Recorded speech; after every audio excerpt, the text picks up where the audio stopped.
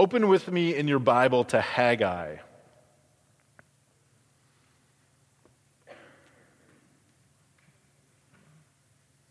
So as we come kind of to the home stretch here in our little series on the neglected prophets, we are down to the last three prophets. And the last three minor prophets, Haggai, Zechariah, and Malachi, I want you to understand that they are all writing after the Jews return from captivity in Babylon. In the case of Haggai, it's about 520 BC. So I want to put a slide up here, and I want to review just a little bit of Old Testament history that helps us understand Haggai a little bit better, hopefully. And this is like a crazy short flyover, okay? So we're going to go way back to King David as a reference. He's an easy one for me to keep in mind because he's roughly around 1000 BC. So that's when David is king of Israel. It's kind of the height of Israel. And within 2 generations, things go poorly. Solomon's son really kind of wrecks things, and the leadership ends up being so poor that the nation is split in two about 930 BC.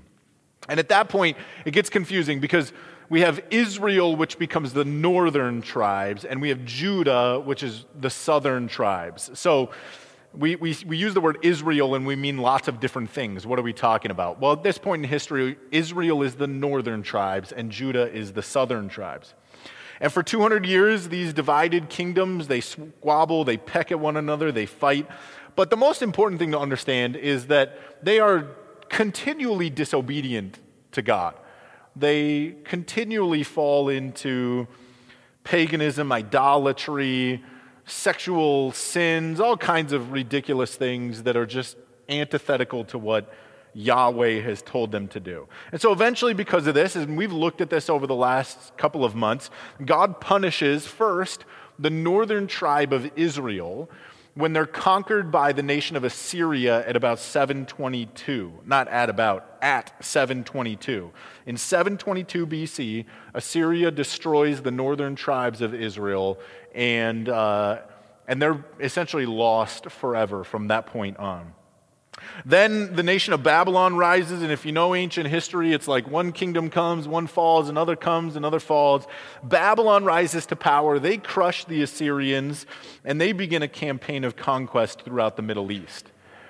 And in 587 BC, Babylon finally sieges and ultimately destroys Judah and Jerusalem. They tear down the temple of God, and they haul the people of God, the Israelites, the Jews, off to captivity in Babylon. And then finally, around 539 BC, the Babylonians are conquered by the Persians under Cyrus, and the Jews are told, you can go back to your homeland. You can return to Jerusalem and Israel. And that slow process of returning is more or less completed by about 520 BC. That's when Haggai is writing, 520 BC. So our last three minor prophets take place after the captivity in Babylon, when the Jews have returned to their homeland. And that's important for us to understand because they are told repeatedly, both through the major prophets, Isaiah, Jeremiah, Ezekiel, and also the minor prophets, that their sin would lead to consequences. Their rebellion would lead to consequences, specifically to captivity and destruction. And God explains to them again and again and again, your captivity and your destruction is meant to instruct you to change your ways, to actually obey God, to love Him. You entered into a covenant with me, Yahweh, and you're disobedient to it.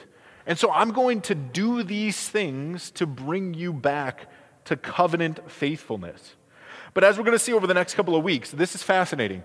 Even after being conquered, even after the destruction of Jerusalem, even after captivity, and when they finally return to their homeland, guess what happens? The Jews fail to keep their covenant promises with Yahweh. They fail again and again. Instead of learning their lesson, they slide right back into sin and disobedience. So I want you to keep this little history lesson in mind, particularly this fact that Jerusalem has laid in ruins for 70 years now, as these people have returned and Haggai is now preaching in 520 BC.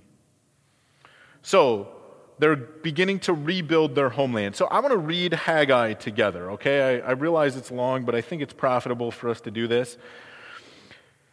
Beginning in chapter 1, verse 1, it says, "In the second year of Darius the king, in the 6th month, on the first day of the month, the word of the Lord came by the hand of Haggai the prophet to Zerubbabel the son of Shealtiel, governor of Judah, and to Joshua the son of Jehozadak the high priest. Thus says the Lord of hosts, these people say the time has not yet come to rebuild the house of the Lord. Then the word of the Lord came by the hand of Haggai the prophet. Is it a time for you yourselves to dwell in your paneled houses while this house lies in ruins? Now therefore, thus says the Lord of hosts, consider your ways. You have sown much and harvested little. You eat, but you never have enough. You drink, but you never have your fill. You clothe yourselves, but no one is warm. And he who earns wages does so to put them into a bag with holes. Thus says the Lord of hosts, consider your ways. Go up to the hills and bring wood and build the house. That's the Lord's house. That's the temple. That I may take pleasure in it and that I may be glorified, says the Lord. You looked for much and behold, it came to little. And when you brought it home, I blew it away. Why, declares the Lord of hosts? Because of my house that lies in ruins, while each of you busies himself with his own house. Therefore the heavens above you have withheld the dew, and the earth has withheld its produce. And I have called for a drought on the land and the hills, on the grain, the new wine, the oil, on what the ground brings forth, on man and beast, and on all their labors. Then Zerubbabel the son of Shealtiel and Joshua the son of Jehozadak the high priest, with all the remnant of the people, obeyed the voice of the Lord their God and the words of Haggai the prophet, as the Lord their God had sent them. And the people feared the Lord. Then Haggai, the messenger of the Lord, spoke to the people with the Lord's message.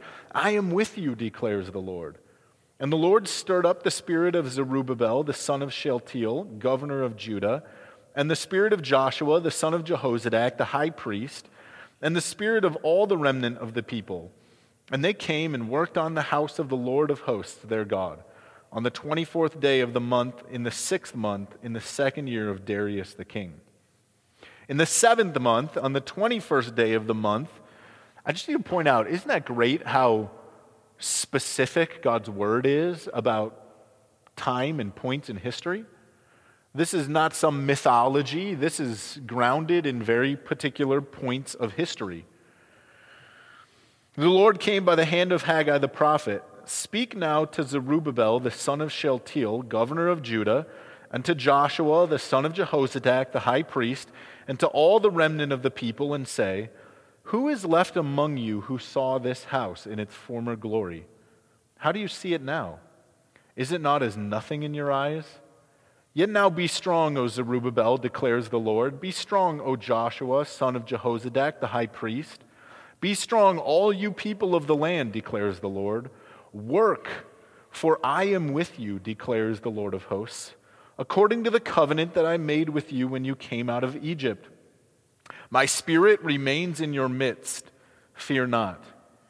For thus says the Lord of hosts, yet once more in a little while I will shake the heavens and the earth and the sea and the dry land, and I will shake all nations, so that the treasures of all nations shall come in, and I will fill this house with glory, says the Lord of hosts.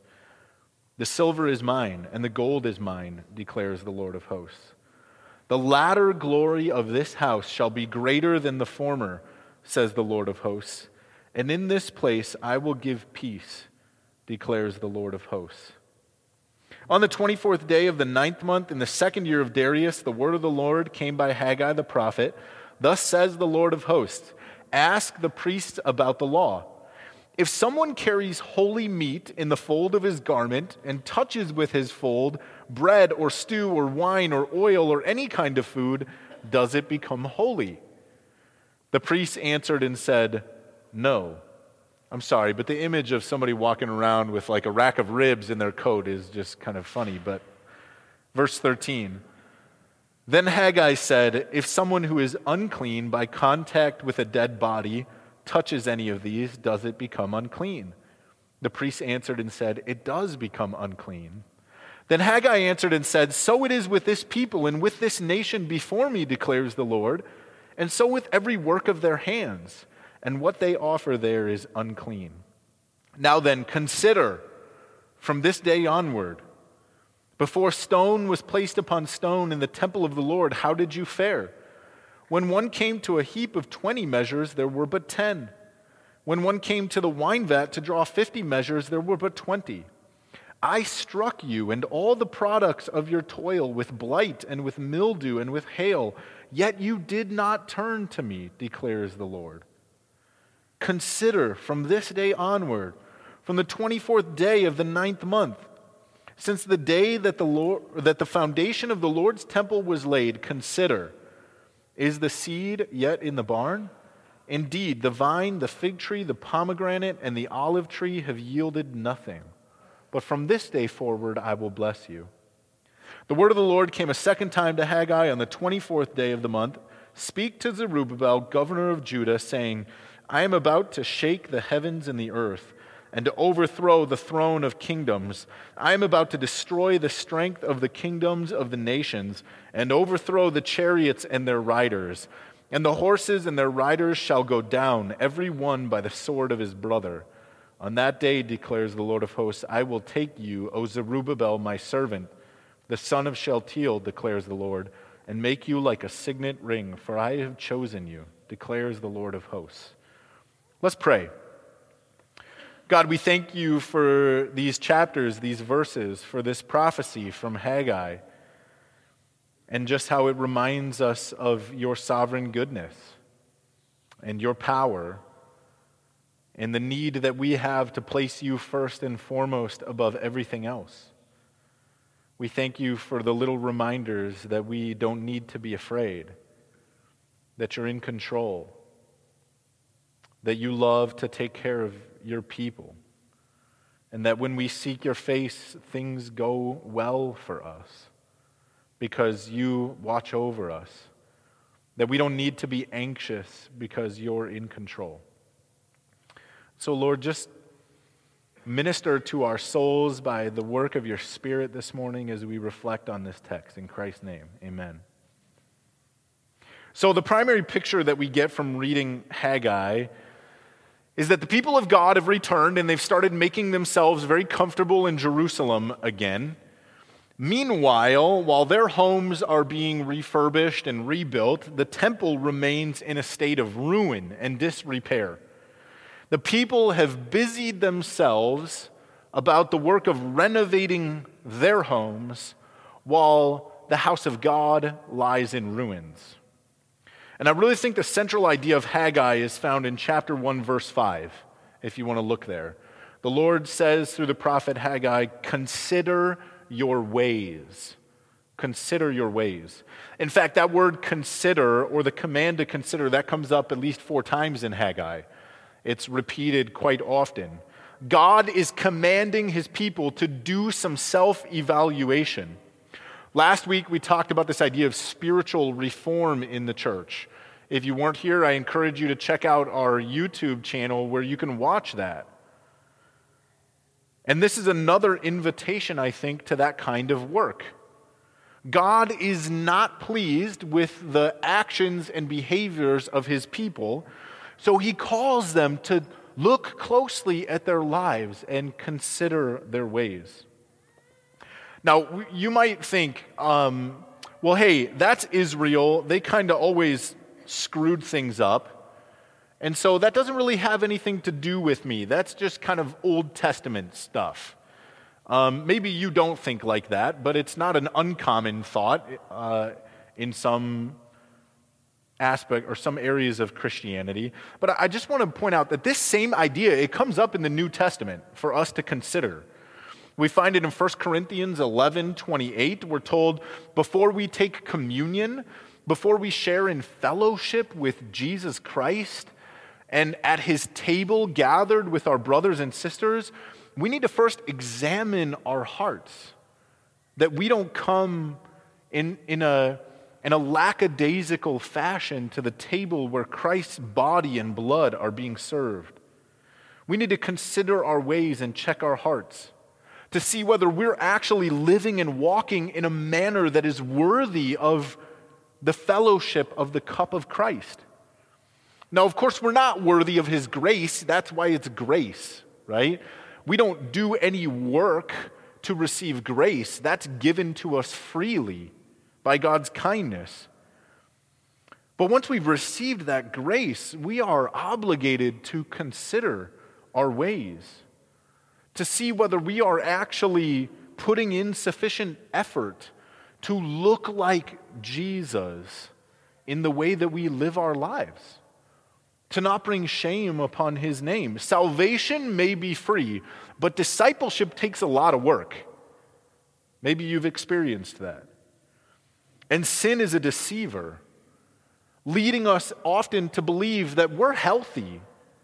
God is pleased with us while we build our houses, and his is in shambles, and sin deceives us into believing that when in fact it's not true.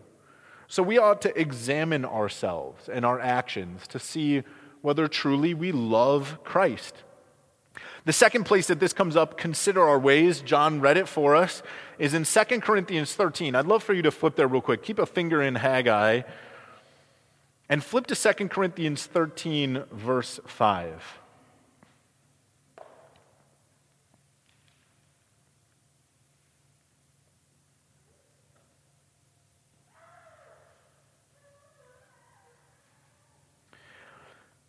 Second Corinthians chapter 13, verse 5.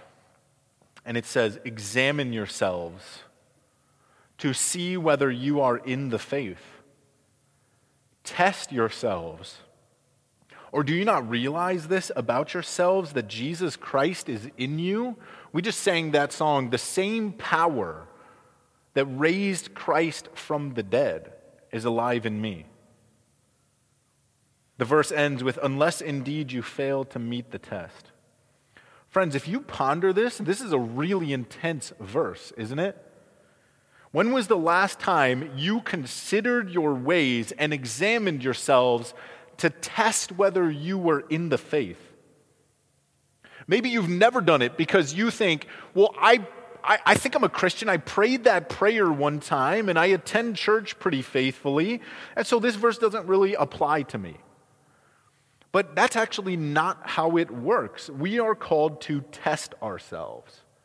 And I don't want to give anybody a doubt complex. Don't misunderstand. That's not the point. I don't think that you can lose your salvation. I think I can make pretty good biblical arguments for that. But I do want to exhort us always to keep our eyes fixed on Jesus Christ. Your story has not been written to the end yet. And I want to encourage you to persevere to the end. Now think about this for a second. In order for this verse to make any sense at all, there must be some noticeable difference between people who have Jesus Christ in them and people who don't. If there was no difference, you couldn't do what this verse says. You couldn't examine yourself to find any evidence or proof. And so, does your life have some noticeable difference? Does your life actually look like Christ's life in you? Are there small signs of growth, proving that sin is having less power over you over time? Are you making some progress towards greater holiness? Does your heart feel a growing sense of affection for Jesus Christ, little by little, over time? And if not, don't despair, but stop letting sin deceive you as well. If you test yourself, if you examine yourself, if you consider your ways and you go, you know what, that's actually not true of me, there is a remedy. Turn to Christ, stop lying to yourself, turn to him in repentance, tell him you trust him, and then determine to do what trust does, which is give yourself to him, follow him, do what he commands. Consider your ways. And then after you've considered whatever the results might be, look to Christ, follow him, do what he teaches is wise and good and right. Now, getting back to Haggai, you can flip back there. The reason God calls his people to consider their ways is because a brief evaluation of their ways reveals they are not actually honoring God with their lives. They may be outwardly the people of God. They may be Jews. They may be living in Jerusalem. They may have Abraham as their father and circumcision as the sign of the covenant. But inwardly, they are not living to please God. They've been back in Jerusalem, some of them at least, roughly 15 years. And while their own homes are now in a place of repair and restoration, the temple remains merely a foundation slab. It's in ruins. And this, I think, gives us some insight into how we can consider our ways. How can we test ourselves to see whether we're in the faith? I want you to understand, it's actually not based on a set of moral standards, because the Pharisees had those, and they were outside. It's not based on how good we might appear to other people. It's not based on religious achievement or church-going activities. It's not based on even law-keeping. Those things may be important, but they're not the ultimate test. How can we know whether we belong to God or not? Here's my recommendation based on Haggai. Look at our priorities. Look at the things that your heart actually treasures. That's the test. I think that's the considering that we need to undergo. You can look like a moral person, you can look like a good person without having God as your top priority. That's what your identity is wrapped up in. It's actually easy. Your heart is set on appearing good, looking moral, and so you do that because your priority is to look good and be moral. But the priority of a Christian is actually God himself. And I'm going to explain this in more detail in holiness in a minute when we get there. But the priority for Christians is God himself. Everything else falls into its rightful place under that priority. What God points out to Israel and Haggai is that their priorities are all screwed up. You are going about the wrong things. The people have placed themselves, their needs, their safety, their security, their comfort, and their happiness ahead of God. They're putting all their time and attention into things that they think are important, and they are neglecting what is important to God. And we do this, don't we?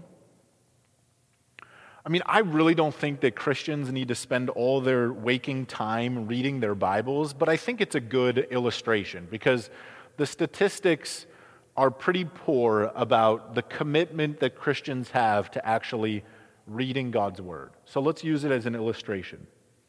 If we compared the amount of time in a day we spent consuming entertainment in front of a screen to the amount of time we spent in conversation with God in prayer or in learning about Him from what He has revealed in His Word, reading our Bibles, what would stand out as the priority?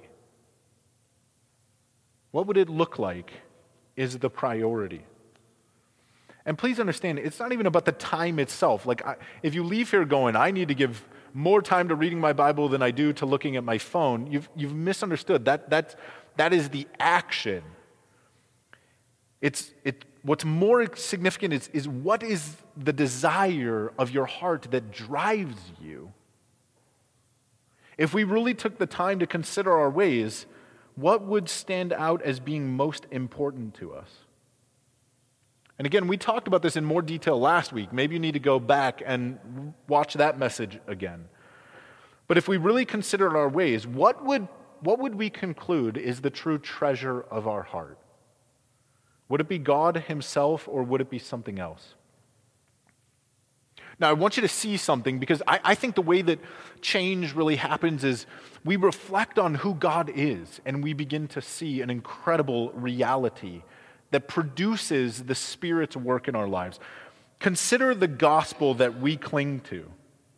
The gospel we cling to tells us that while man was busy screwing up his priorities, thinking about himself, what was God doing?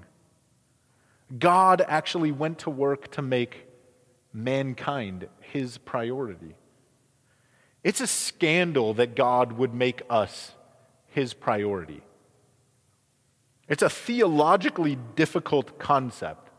Now, of course, he did it for his glory. We acknowledge that. But the cross shows us that God cared enough about man to make man his priority.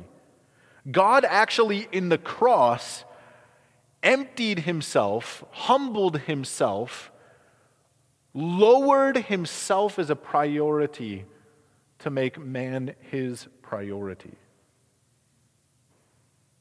And if you're theologically struggling to even understand what that means, that's okay. It's a tough idea. And the beautiful thing that is this: if God makes us his priority, then we are free from the pressures of life to make ourselves the priority. Who's going to do a better job at taking care of you?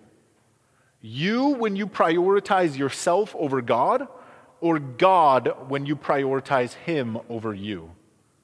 This is what Jesus is getting at in the Sermon on the Mount. Like I mentioned, Matthew 6, when he says, give up anxiety and worry. God loves you. He cares for you. The Jews of Haggai's day, they must have wanted to rebuild their own houses for the same reasons we would, so that we could feel safe and secure, so that our children would be well cared for, so that we would have a comfortable place to live our lives. And in doing so, they neglected the house of God, leaving themselves more vulnerable than they ever could have imagined. Because their security was not in their own walls, it was in the power of God. The presence and priority of God was where their true security was. And actually, Haggai tells us that God himself was even making their lives more uncomfortable, more difficult. Again, to try and teach them this lesson, that in prioritizing him, things would be okay. Seek first his kingdom and his righteousness, and everything else will find its place. Now, we can add to this discussion of priorities two additional things from Haggai. First, look at chapter 2, verse 8. God declares, the silver is his and the gold is his. I hope you understand that God does not need gold and silver. What could he buy that he doesn't already have? What need would he have for some metal that he created with a word? This statement is not about God. It's making the point that if people keep silver and gold as their priority, they're going to lose the greater glory of God himself. The things that are precious to us must ultimately be surrendered to him, or we lose those precious things and God as well. Our kids, our career, our house, our reputation, our stuff, our spouse, our health, all of that has to be surrendered to God so that he alone is our first priority. This is said in a slightly different way in chapter 2, verses 10 through 19, okay? I'm not going to reread those. You'll maybe remember it. God asks the priests a question, a little bit like this. He says, if you take a holy object and you carry it around, does the holiness of that object spread to other things? Anybody remember the answer? No, it does not, right? But if you take something that's unclean and you carry it around and you touch it to other objects, does the defilement spread to other things that it touches? What's the answer? Yes, right? We all know this right now because of the coronavirus, don't we? If I'm healthy and free of the coronavirus, does my health spread to you if we spend time together? Unfortunately, no, right? But if I'm sick and I hang around you, I will indeed spread that illness to you. And the point is this: in a fallen world, sin and uncleanness spread, dangerously so, in a deadly way. They spread easily, they spread naturally. But holiness has to come from the source. You can't become holy by hanging around at church.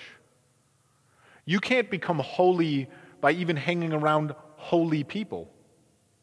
You can only be made holy by being personally connected to God Himself, the source of holiness. If you want to be holy, you have to be connected to God. And if holiness is what we want, then we have to place God first in our list of priorities, because our holiness comes directly from Him and only from Him. And if we fail to stay connected to Him as the source of holiness, then the outcome is sin and uncleanness spread in our lives, because sin's like an infectious disease. And those are really the only two options. Either we make it a priority to be connected to God Himself as the source of holiness, whereby we grow in holiness. He gives to us His holiness. Or God goes somewhere down on the list after other things we think are important, and by being out of their proper order, sin spreads and ungodliness rises to the surface. So consider your ways. Is your highest priority to be connected to God Himself? To put Him first, to honor Him, to seek Him, to follow Him? Or is there something else at the top of that list of priorities? Is your life being slowly but consistently shaped by holiness because you're near to Jesus? Or are other things more important to you than Christ? Examine your heart, test yourself. Only you can really see into the inner place of your heart to determine what's true in response to that question. Only you can look honestly and critically at what you find your heart pointing to as its treasure. And only you can ultimately change what your heart treasures. And so consider your ways. If your ways are not in line with the ways of Jesus, then by His power, by His grace, change. You can do that. Rebuild the temple of God in your heart, that His dwelling place within you might be central to your life. I'm going to press on if that's okay. Haggai's prophecy, it centers around the rebuilding of God's temple in Jerusalem. But it deals with this deeper issue of prioritizing God first in our lives. But the rebuilding of the temple is still an important issue. So let's talk about that for a second. I think one of the most challenging things that we encounter as we read the Bible is understanding how what's going on in the Old Testament relates to what's going on in the New Testament. Ever felt like there's some pretty dramatic shifts? I think a whole bunch of theological confusion comes out from misunderstanding these two things, the Old Testament and how it relates to the New Testament. So I want to look at just two more verses that I hope will help us understand how Haggai makes this work. The truth is, we can't follow through with literally doing what Haggai commands here. He's commanding the people to rebuild the temple. I don't think that that's going to happen. We can't rebuild the temple in Jerusalem, and that's actually okay because we're not supposed to. Let's talk about this. Look at chapter 2, verse 5. God says He's going to respond to their work according to the covenant that I made with you when you came out of Egypt. It says, work, for I am with you, declares the Lord, according to the covenant that I made with you when you came out of Egypt. Do you understand that God didn't make a covenant with you when you came out of Egypt? You didn't come out of Egypt. He made a covenant with Israel. But more importantly, Jesus makes it clear in Luke 22, verse 20, that God has made a new covenant with those of us who look to Christ for salvation. It's the covenant of the blood of Christ that comes through his crucifixion. And so God no longer covenants with his people according to Sinai, the covenant of coming out of Egypt. That's the old covenant.